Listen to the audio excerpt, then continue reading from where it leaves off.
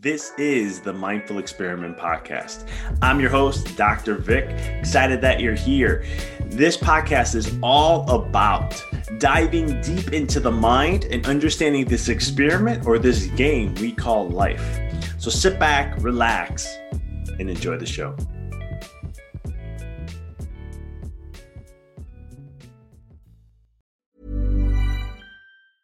There's never been a faster or easier way to start your weight loss journey than with PlushCare.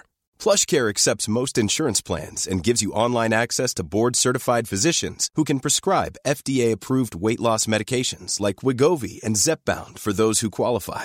Take charge of your health and speak with a board-certified physician about a weight loss plan that's right for you. Get started today at plushcare.com/weight loss. That's plushcare.com/weight loss. plushcare.com/weight loss. Hiring for your small business? If you're not looking for professionals on LinkedIn, you're looking in the wrong place. That's like looking for your car keys in a fish tank. LinkedIn helps you hire professionals you can't find anywhere else, even those who aren't actively searching for a new job but might be open to the perfect role. In a given month, over 70% of LinkedIn users don't even visit other leading job sites. So start looking in the right place. With LinkedIn, you can hire professionals like a professional. Post your free job on linkedin.com/people today. Since 2013, Bombas has donated over 100 million socks, underwear, and T-shirts to those facing homelessness. If we counted those on air, this ad would last over 1,157 days. But if we counted the time it takes to make a donation possible, it would take just a few clicks. Because every time you make a purchase, Bombas donates an item to someone who needs it. Go to bombas.com/ACAST and use code ACAST for 20% off your first purchase. That's bombas.com/ACAST, code ACAST.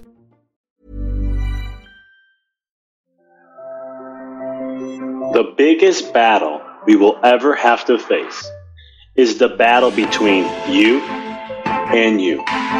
It's the battle of taking your mind to that limit and then breaking through.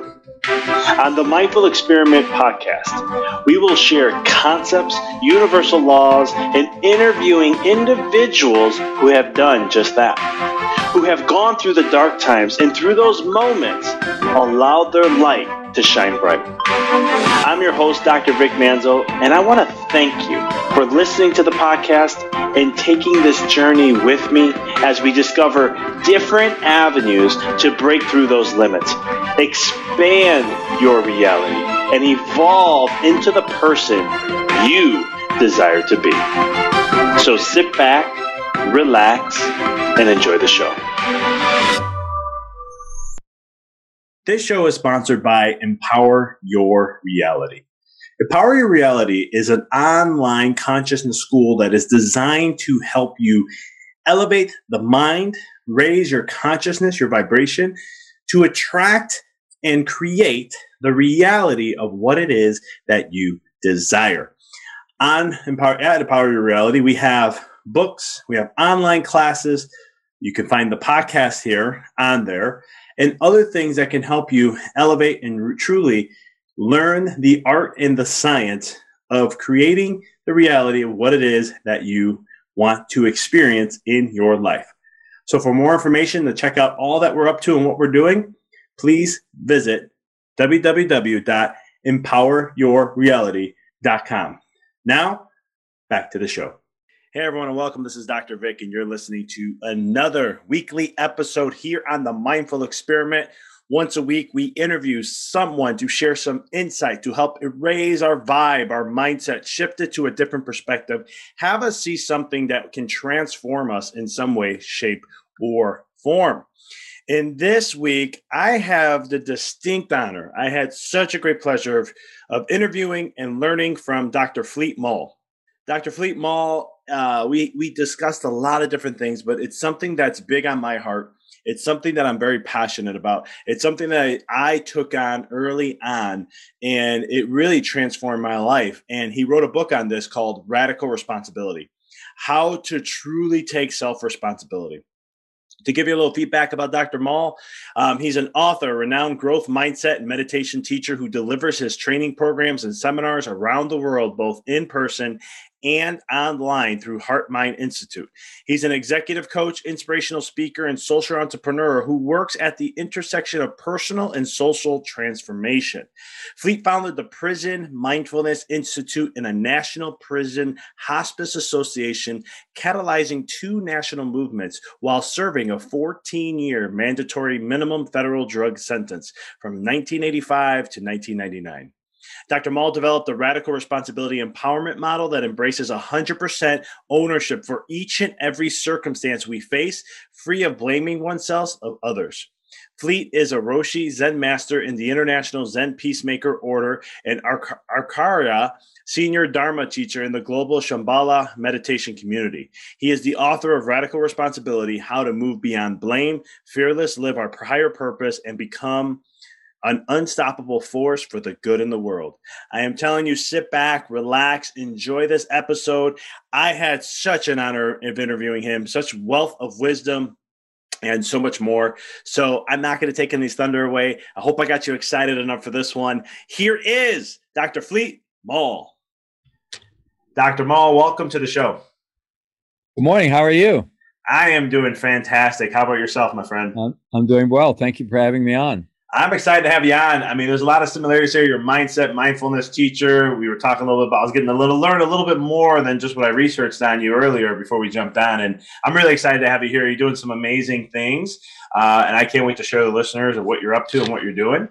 When we first start, listeners already know how this goes. They're very, they know my system.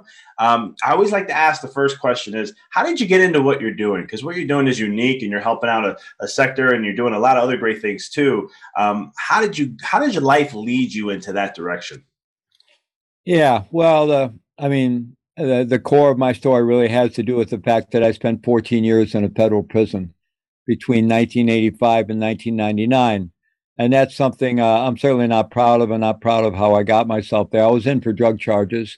I was one of those baby boomers that came of age in the 60s and just went headlong into the counterculture at that time. I was kind of a classy, angry young man, and graduated from high school in 1968, an incredibly tumultuous year in our American society, and with all the assassinations and so forth. And so I was just for a lot of reasons, I was just very kind of angry, alienated, kind of lost faith in the culture that I was, being brought up in, and just didn't believe anything anymore.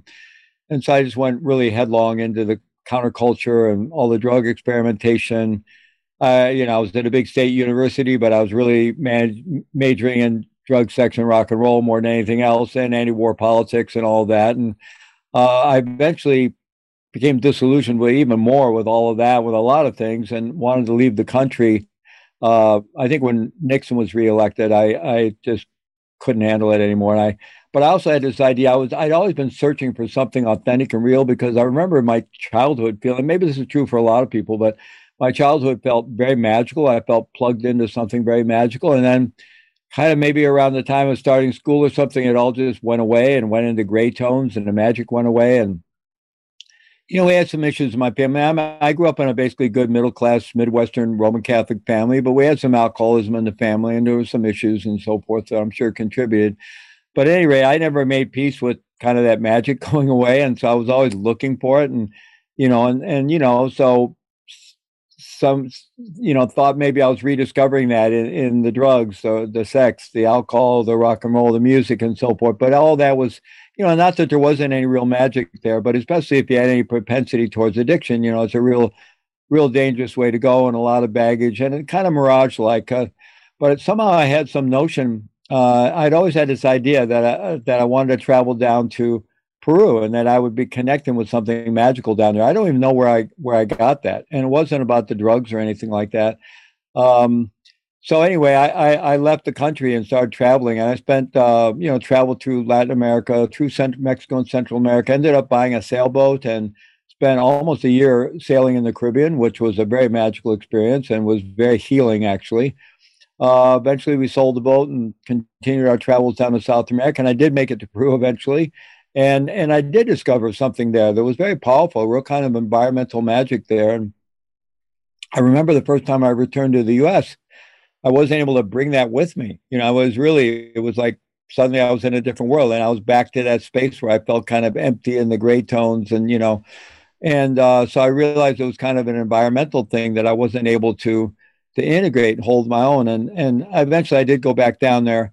But anyway, within all those travels, even though drugs weren't the centerpiece of it, I did continue off and on with the drug experimentation, and then eventually, just running out of money and being broke, I fell into small-time drug smuggling just as a way to continue to live outside the system. And I justified that with this whole kind of us versus them thinking I had going on. And that just that anger and alienation, it led me into this kind of criminal mindset that I justified. And I actually thought I was one of the good guys. And here I'm actually involved in very harmful behavior, right?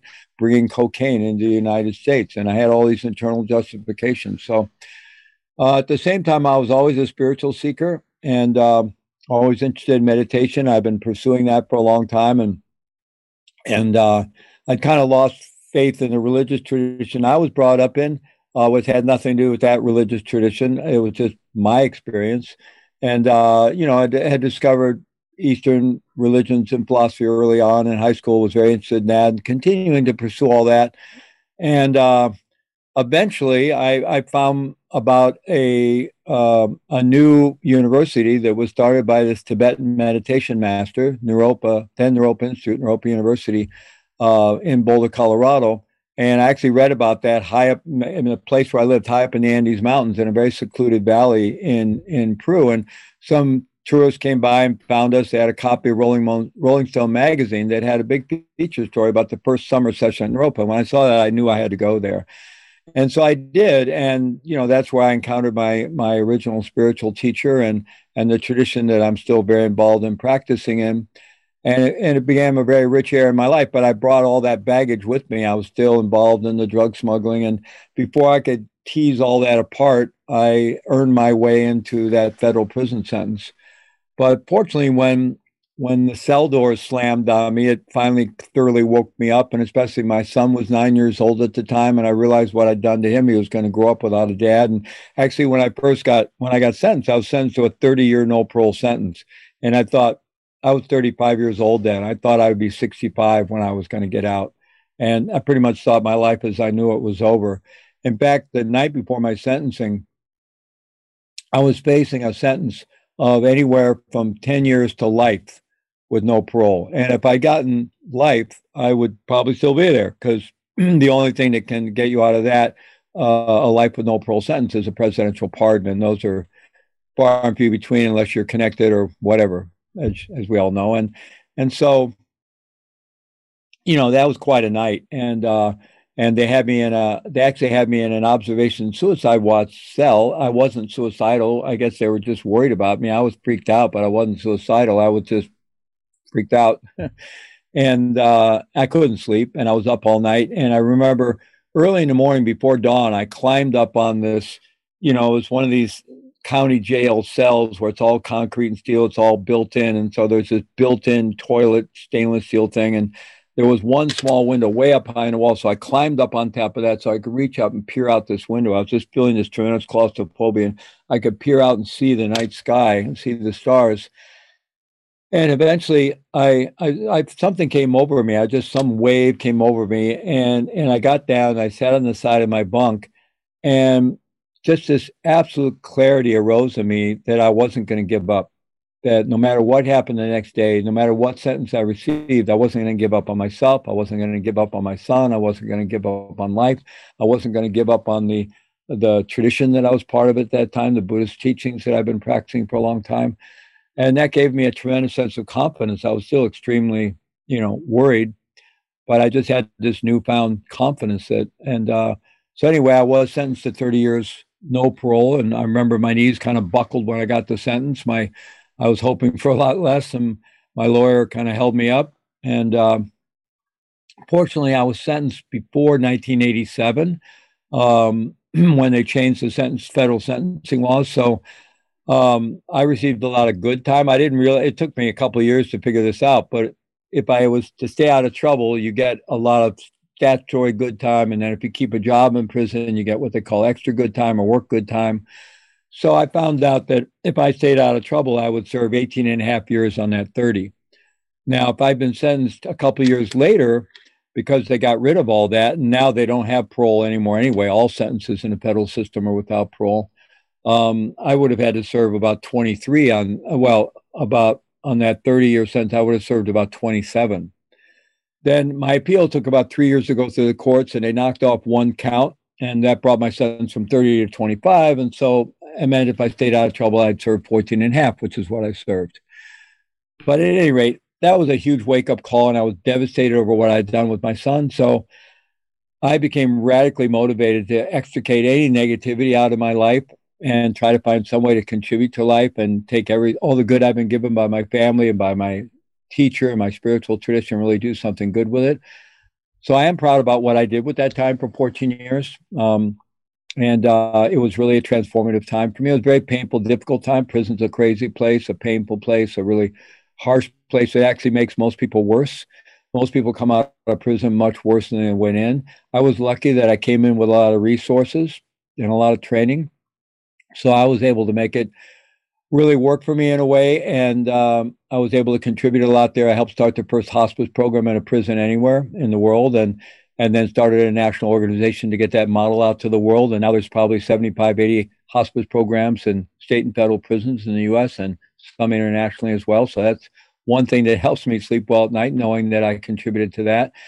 And I started an organization to support prisoners interested in meditation. I started both those organizations while I was in prison. I taught school for my day job for 14 years. I taught school helping other inmates learn to read or get their GED or take college classes, and did the hospice work, very involved in my own drug and alcohol recovery through 12-step programming, and taught meditation in the prison chapel. And so I had a very active life and practiced very intensively and studied very intensively. So I led this kind of service-oriented monastic life for 14 years. And somehow that set me up to have really nothing but endless opportunities since I've been out. I got out in 1999 and never looked back, and been traveling the world since, teaching and bringing transformational programming into the criminal justice system and public safety sector, and also working in the business world. And I'm just really grateful. I've had nothing but opportunities since I got out. I love the story and everything and how you eloquently shared it, because it's such a powerful story of what you did.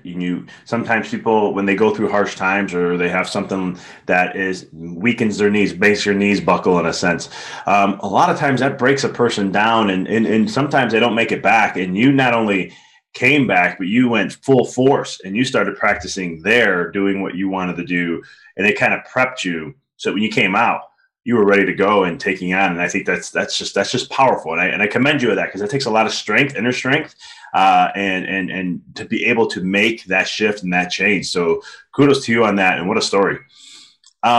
I can relate to you on the whole colorful thing to the gray area, right? In life, right? Happens usually roughly around 7 years old is where the brain kind of makes that switch to more left logical thinking and those types of things. My mind started at 7. It hit at 12 hardcore, where all of a sudden I was like, where's that magic? Where's that awe of life? It's not in me anymore. What happened to it? And so I could totally connect. And being a Roman Catholic, raised an Italian Roman Catholic, definitely connected you there too, my friend. So my next question, I just wanted to make sure to show you how we're connected here a little bit. My next question, though, is then, how did you make that transformational change, though, going to in prison and stuff? Like what kind of thing? And I know you have a book out called Radical Responsibility and things like that. But what kind of things did you have to go through from a mental standpoint to make that shift and change? And we can speak from a responsibility side, but I want to hear your whole story on that, if you don't mind. Yeah.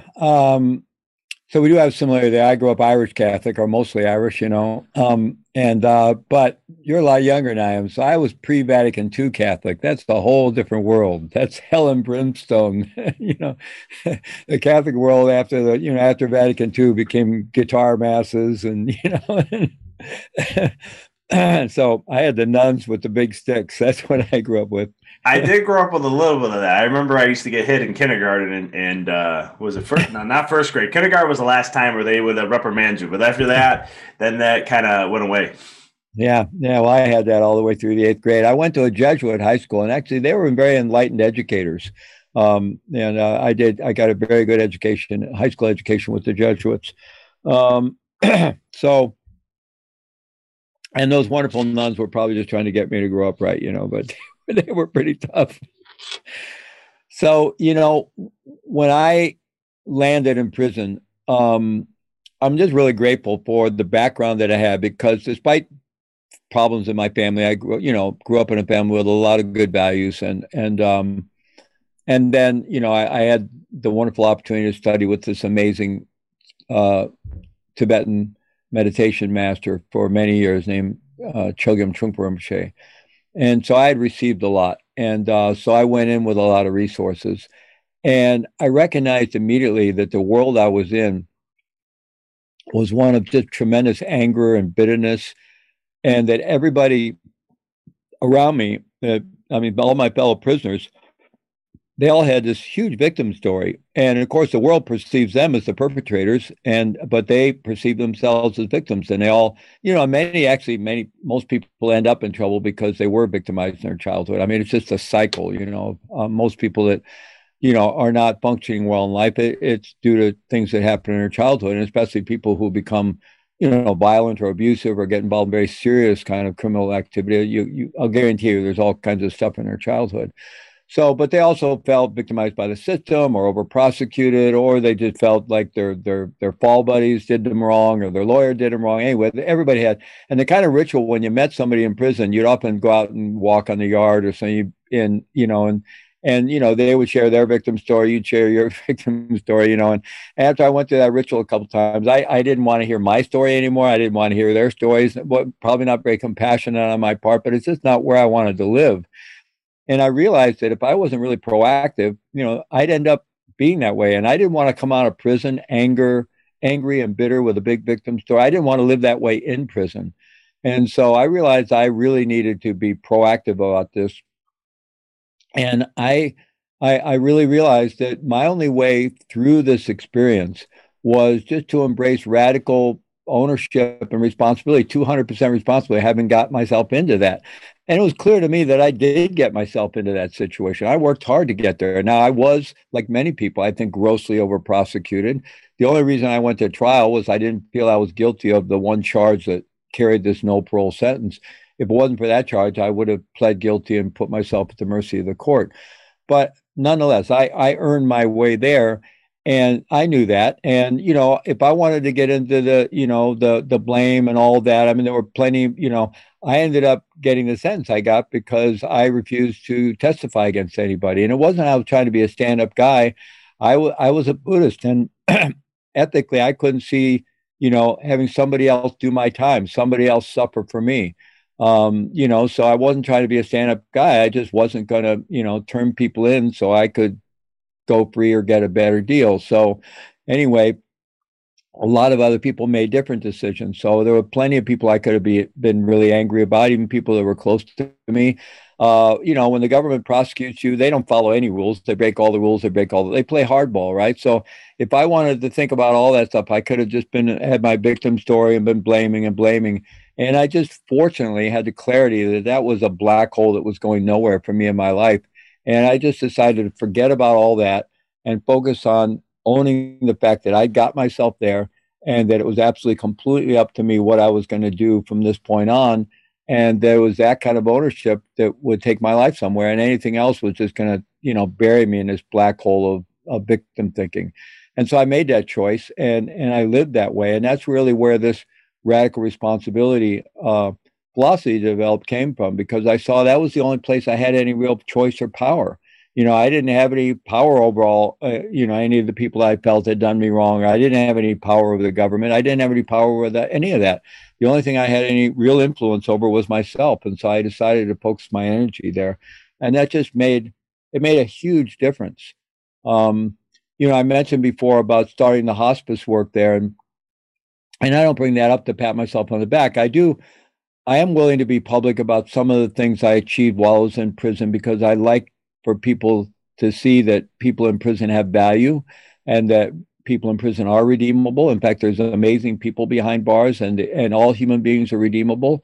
And so I like, that people see that here's somebody that was in prison that actually did something good, and that there are many more people that can be doing something good and that are doing good things in prison.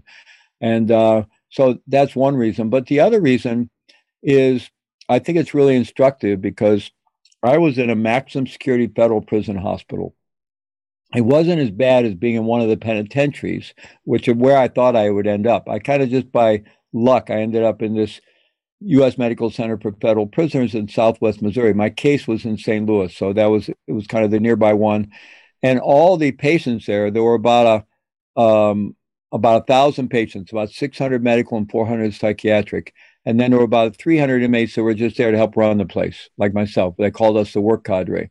And they worked in housekeeping or the carpentry shop or welding or just maintenance or hospital orderlies. I ended up getting a job in the school. I had an education. I had a master's degree, so I got a job in the school teaching, and that was my day job, as I said. But it was a maximum security prison nonetheless. And, sociologists call that a total institution, which basically means it's a totalitarian state. And, the authorities have all power and resistance is completely futile. In fact, if you buck the system there, you'd end up back in the psych ward in 4-point restraints on a concrete bunk, full of Halidol or Thorazine getting hosed down at night, literally.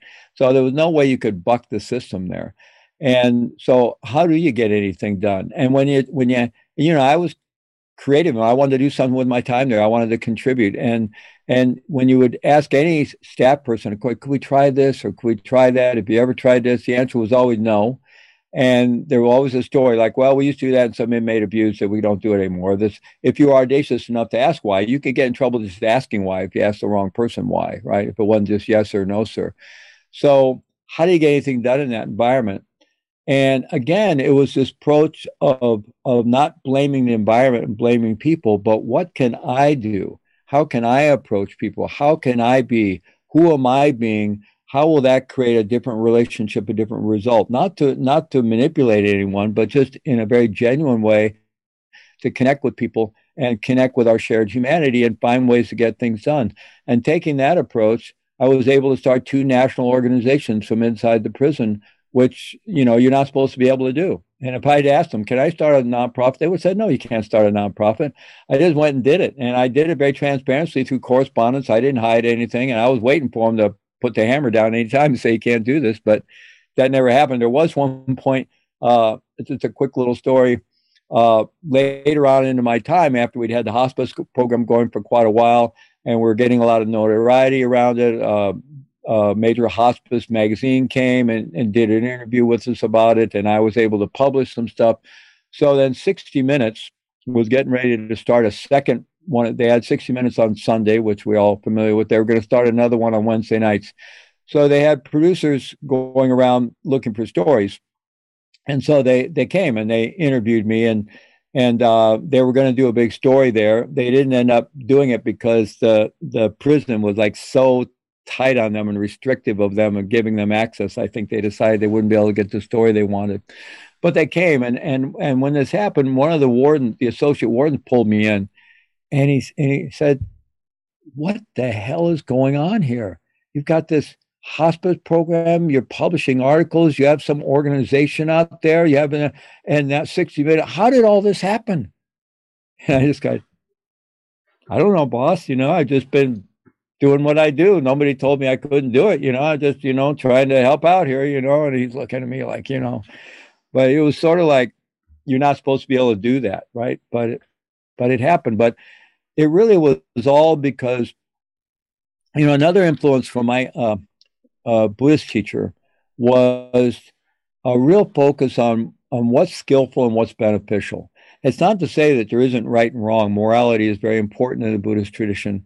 But it's not so much focusing on what's right and wrong. It's what actually creates benefit, what's skillful and leads to good results and benefit for human beings, and what is it that's unskillful and creates harm. It doesn't create benefit, right?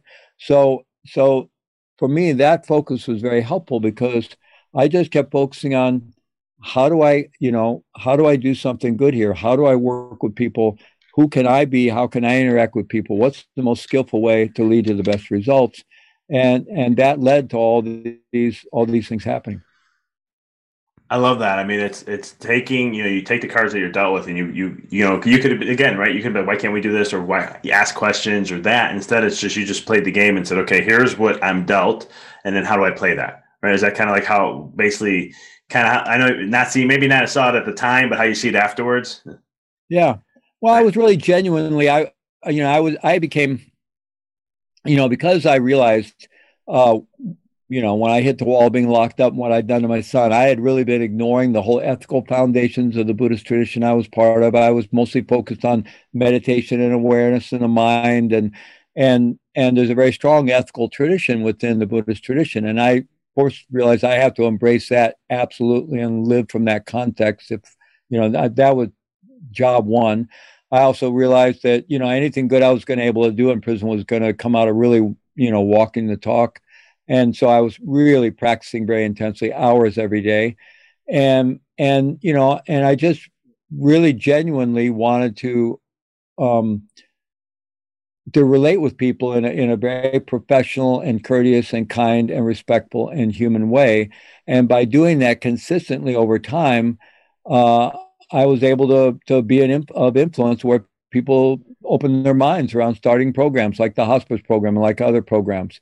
So I didn't think of it. I mean, yeah, I could look at, playing the game, but I really didn't think of it so much as playing a game as just really trying to follow the principles that I was training in and believed in, and being able to, create a positive influence in that way. But the alternative, which, and I want to say that I used to think there was a guy there that I knew for a while in prison. We'd get in big arguments about this, but he was more the kind of guy really totally focused on injustice and constantly filing lawsuits and getting locked up all the time. And he was battling the system, and I chose not to. I chose more to work with things to get things done. And he was saying, well, you're just collaborating with them. The fact that you created a hospice program just makes it easier for them to keep guys locked up here. And I said, no, we actually are creating a model out there that includes compassionate release and hospice. The fact of the matter is a lot of people aren't going to get out. So why don't we just want to let them die horrible deaths here, and so we just get back and forth about that. But my point is that actually there were a lot of laws changed by prisoners who did the battle approach and the injustice approach. Many of them had been won earlier and were starting to be eroded by the time I was there. There was a lot of things in the 70s and early 80s where prisoners won court cases that created a lot of rights that I benefited from there. And I know a lot of them suffered from it, because when you go start battling the courts from in prison, they often put you on diesel therapy. They move you all over the place so you don't have access to your law books, or you could get beaten up, or all kinds of stuff happens. So I benefited from people that took that more prophetic, this is unjust, I'm going to battle the system approach. And I just chose to do it a different way. Oh, I love it. And I think that, and it has worked massively. So and look at all the work you've done with that. Now, when it comes to with your story and everything in your book and all that, how can individuals take on, radical responsibility? How can they, because we talked about personal and collective, and I love when you brought that up before we got on the podcast, because I'm all about like telling people, there's the collective and what it exists as. And I'm like, but you play a huge role in that. If you want to change that, you got to change you. How can someone really take radical responsibility in their life? Well, the way I often describe it is voluntarily embracing 100% ownership or responsibility for each and every circumstance we face in life. And that we're not doing that to be heroic. We're not taking on some kind of burden. We're doing so because it's the only place that we have any real power. Let's say, Vic, you and I get involved. We're in some business deal and it goes south, and we're both, we're ready to go to fisticuffs or go to court. And maybe, a friend of ours said, no, don't do that. You're just going to blow all your money on lawyers. I have this friend who's a mediator, and just why don't you guys go see the mediator? So we do that. And, the mediator interviews us both and then brings us together and says, you guys are both great salespeople, and it's kind of a he said thing. But I'll tell you what, we do have a videotape.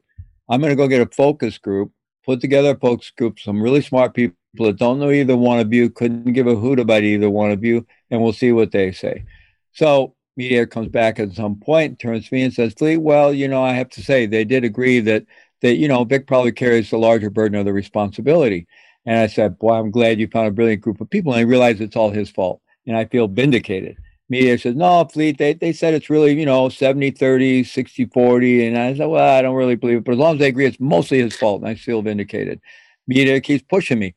Okay, all right. I probably did have some role to play. I don't think it gets to 30, much less 40, but okay, I'll own some part.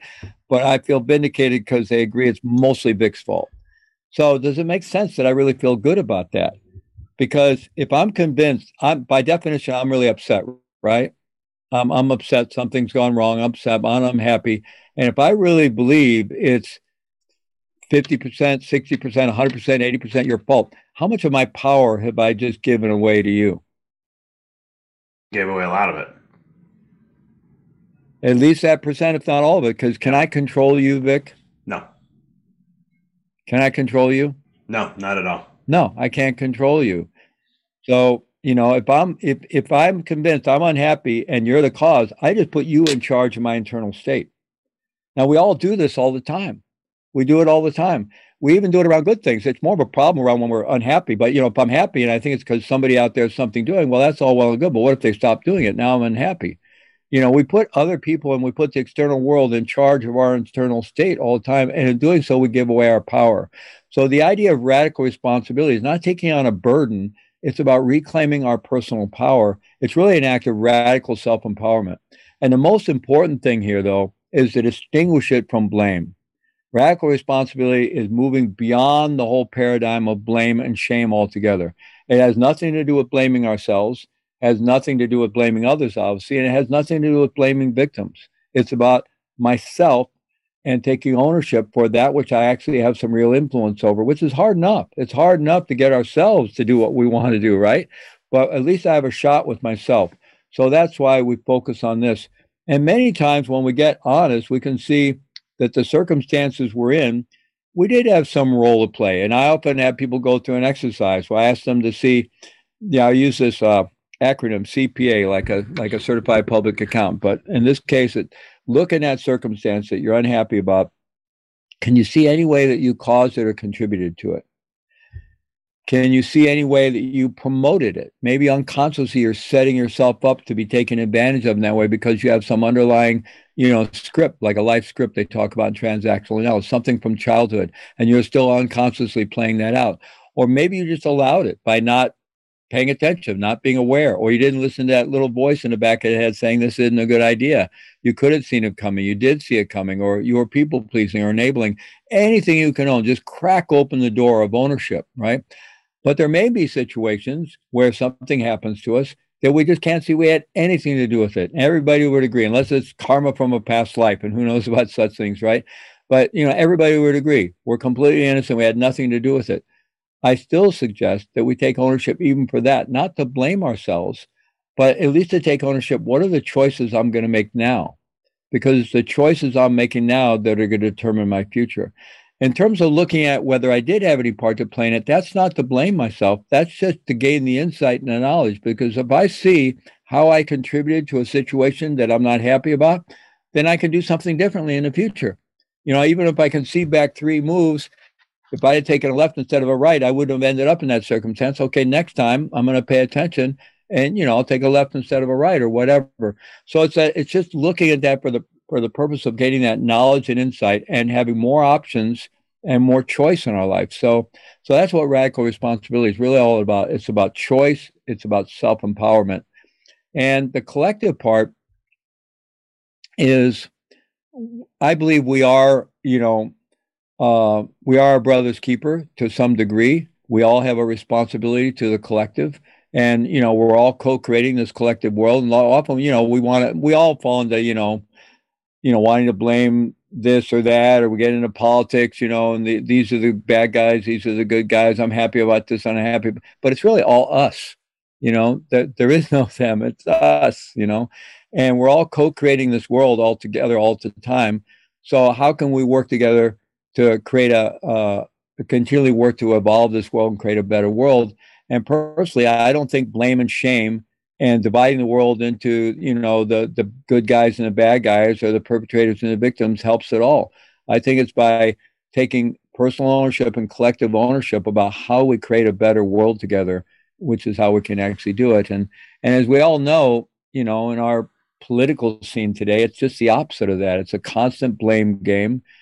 And I think it's pretty clear that that just doesn't go anywhere. So I'm working on a second radical responsibility book that is about the collective, and it's really going to propose a whole new possible politic that would not be about this usual left-right liberal conservative thing where one side is all about personal responsibility, doesn't want to hear anything about the collective because they think that's a slippery slope away from personal responsibility.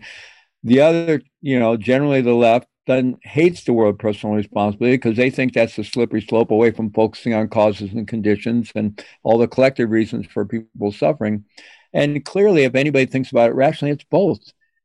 Sure. When I go into prisons, and I go into prisons a lot, I'm not going in right now because of COVID-19. I hope we'll be able to get back in soon. But when I work with prisons, I want them to get two things. I want them to get that I absolutely realize that they've all been victimized in their lives. And I get that they're currently being victimized by the system. And I understand that the system currently has incredible racial injustice built into it. And, I want them to get that I see all of this and that I'm very hip to it and I see it and that it breaks my heart and that it actually breaks my heart to see anybody locked up in prison. And I realize that, that there's all kinds of contributing factors, and a lot of it has to do with systemic and structural injustices. I want them to get that I get that. And they do, because that's who I am. But the other thing I want them to get, which is equally important, is their future at this point and how they're going to get through prison and whether they're going to get out and have a good life, whatever a good life for them is, depends on one and only one thing: the decisions they're making today, the decisions they make tomorrow, and the decisions they make the next day, right? And so it's bringing those two things together. I love that. I think that's huge. And it's, when we create that divisiveness, we keep dividing, left, right, all that type of stuff. It does, the personal responsibility, just taking it as its own, can be a united force. And I love how you brought up, one thing I want to ask a question on, because this is something I've had with the movements that happened last year, in which I'm proud of. So, I stand behind some of them and so forth. But I come from a background where I was taught that you want to make something, you go for it. And no matter what comes your way, no matter what happens, that is, you don't make an excuse and say, well, this didn't happen, blaming, as we were talking about, this didn't happen because of this, or because of this system, this is why this is happening to me. Instead, taking it and saying, well, if this is the cards, like I said earlier, these are the cards I'm dealt with. Well, I'm going to do the best I can to make the best that I could possibly do for my life, because I know where I want to go, and I'm not going to let anything get in the way. And I'll figure things out along the way if I have to. And if I go this way and it's like, okay, I hit a roadblock, okay, course correct, and we go this way then. Is that kind of some things where radical responsibility comes into place, where we're not letting certain circumstance, even though the game is, and I say game because I call life a game, but the system in that matter, even if it's rigged against us in a sense, and that's a victim mentality just saying that. But if I take personal responsibility for myself and the choices I'm making, as long as I do that, I can create the transformation and create a whole different paradigm for myself, rather than what the common collective experiences when they stay in that energy or that level. No, absolutely. I couldn't agree more. And I do think it's I don't necessarily, to see the ways in which the system is rigged isn't necessarily a victim mindset. It depends on what we do, because the system is rigged in many ways. Tony Robbins wrote his book about money because he said, the financial system is rigged against the ordinary person. So I'm going to go out. He had access to all these high-level financial people. I'm going to go out and really see how the whole thing works and try to give the common person the information they need to deal with this system, right? So there are a lot of ways in which and there is a lot, there are all kinds of problems. I've been involved in social justice work ever since I went to prison and ever since. And I'm very involved in all kinds of social justice, economic justice work today, and criminal justice reform and so forth. I am not a fan of the current, what's sometimes called social justice warrior movement, which some people will take offense at, it seems pejorative, or what's called woke culture these days. And the reason I'm not a fan of it, I understand where it comes from. I appreciate the things that they want to change. I want to change those things too. I just think they have poor strategies, because the strategies are very much built upon the victim mindset and dividing people into perpetrators and victims. And I think they're actually keeping people down. I think they're giving people an excuse to stay down. And so I want to, not everybody is going to have the wherewithal to say, I'm responsible for what there are people that just, what they haven't been given that context, right? And so, and they are maybe held back by certain systemic forces. So I have a lot of compassion and care about that. But what I want to deliver to them, and what I deliver when I go into prisons, is the message of personal responsibility, because that's what's going to help them get out of an unfair and unjust situation and do something with their life. Not coming along and saying you should, you should just be a victim and blame all your problems on, this system that's broken. And it's not to say it, like I said, when I spoke to, I'm going to make it good. I know the system's broken. I know our criminal justice system is racist, and I want you to get out of prison and have a good life. So how do we accomplish that? It's by you. If you want to change the world and have it become a better world and a more just world and a less racist world, then let's get you to get your act together, educate yourself, and get out of prison and become a powerful person to go out and make that change. I could not agree more with everything you just shared there. It's one of those things where, I think it does hold them back and suppresses them more. And, I learned all this from Ron Paul when he was running for president back then, and he was talking about it. And I just love how he teaches and walks people through and how he educates. And I was just like, I knew there was an imbalance, didn't realize it was that severe. And now I was like, wow, I'm more aware of this.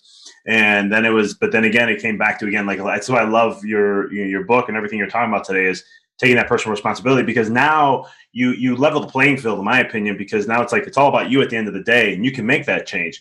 It's just like Tony Robbins. I love the book. I read it years ago, and it was one of those things where I was like, I already knew Wall Street had it all rigged, but I was like, this is interesting. He's coming out sharing these information, and it was nice. I was like, wow, here we go. And then I, of course, took that. And then I self-educated myself, because I'm like, I'm gonna learn to play the game. Even though they run the course of everything, I'm gonna learn how to play it, so that way I can benefit from it in some way, shape, or form. And it took years, because I didn't have a background. No one in my upbringing ever did that. So I took it upon my responsibility to say, well, if this is what I want, this is what I want to do. Then I need to learn, and I'll pick brains. I'll hire people if I have to learn how to get to that level. So I commend the work you're doing very much so on everything that you're up to. Yeah, I would like to say, just, I realize this is a controversial subject, and I don't want to alienate anybody in your audience. Especially after the George Floyd tragedy and killing, and what for some people was a murder. And I don't know if the courts have adjudicated that yet, but they very well may determine it to be a murder. And, all the aftermath of that, and the Black Lives Matter movement and everything. And obviously this has been a very tumultuous time in our society. And it really, people get, it's a very emotional issue, right? And so, I would encourage just to invite people, a few other people they could read, because here I am, a white guy, you're going to listen, around this issue. But a couple of people I would recommend. Coleman Hughes is a young African-American intellectual, podcaster, jazz musician, went to Columbia University. He has a great podcast, and he's someone who speaks to these issues, and he doesn't agree with the current woke ideology, doesn't agree with Robin DiAngelo's book, which I don't agree either, White Fragility, or some of the other, Ibrahim Kendi's book, How to Be an Anti-Racist, which is kind of some of the Bibles of the current woke culture. But Coleman Hughes is a young Black intellectual who comes from has a very different view. James McWhorter, who's a tenured Black professor at, I think he's also at Columbia University. There are some really powerful African-American intellectuals out there that have the audacity to speak against that current, really popular, taking over the mainstream kind of woke culture. And they're speaking from their experience as Black Americans. So, I just encourage people to think about that, because I realize it's a dominant force right now. But I just don't see how encouraging people to, build their identity around their victim mindset and have hierarchies of, my levels of victimization and that becoming my identity serves anybody. We need to deal with the problems. We have real problems. I just think, what are the strategies? And personally, I don't think those are the best strategies. And I think we have to integrate both this collective, the focus on how do we create a more just world, and even the playing field for everybody, but how do we do that from a perspective of personal responsibility as well? And we have to get rid of that victim mindset and it's very ingrained in our culture. I mean, I see I'm a pediatric chiropractor. That's what I do for my day to day. And it's one of those things where you can hear it in kids' voices. They'll blame right off the bat, young. I mean, 4, 5, 6 years old. I'm always like, where is that programming coming from? And it's a code. It's in our collective consciousness. And until we, the adults, and then we teach our children that no, it's all you at the end of the day. Because I wasn't taught that. It was easy for me to blame. Everyone blamed growing up. So I just blamed the same thing. But it's very powerful. I think that can transcend a lot of these things. And when we start doing it from a personal standpoint, as you know this very well already, then that's where we can start to affect the collective and then really create that transformation, what we're really looking for in the essence of it all at the end of the day. I really enjoyed this conversation. And before we go, I just want to ask, how can people connect with you, find your book, and all that good stuff? All right. Well, they can find a book at www.radicalresponsibilitybook.com.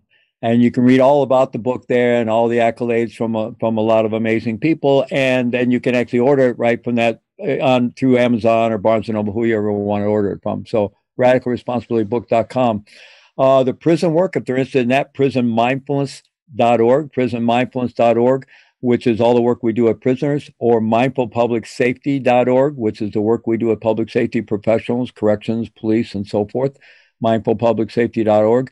And then I have my own seminar business where I'm bringing this kind of transformational learning out to the public through online seminars and in-person seminars and big online summits and so forth. And that's Heart Mind Institute, and that's www.heartmindinstitute.co. With the com wasn't available, so it's not .com, it's .co. Heartmindinstitute.co. And awesome. They can also just find a lot about me through fleetmall.com. Beautiful. I will have that for all the listeners in the show notes as always. So, Dr. Mall, this was awesome. I appreciate the work that you're doing really from all levels and with the prisoners and all that. They need that type of work. My philosophy and background, I look at, I think it's an African nation or one of the states where they don't prison anyone. They bring them into a circle and they chant their song to help them remind them of who they really are. And it helps them get back. And that's more of the movement of my passion when it comes to certain stuff like that. So I really commend all the work you're doing. Thank you for sharing space, taking time, and sharing this with the mindful experiment community here. And keep doing the great work that you're doing. Okay, Dr. Vic, thank you. I might need I might need another chiropractor one of these days, so I might have to come see you. Let me know. I love it. Thank you for listening to the podcast. For past shows, please visit www.empoweryourreality.com. I hope this show inspired you and added to your life to help you on the journey to rediscover who you really are. To connect with us on Facebook, please visit www.facebook.com/Dr. Vic Manzo. Check us out on Twitter. The handle is Dr. Vic21. Follow us on Instagram, www.instagram.com/Dr. Vic Manzo. If you were inspired by the podcast, pay it forward by sharing it with someone who you know can benefit from it. Thank you again for listening to the Mindful Experiment podcast, sharing paths to help you rediscover your infinite potential.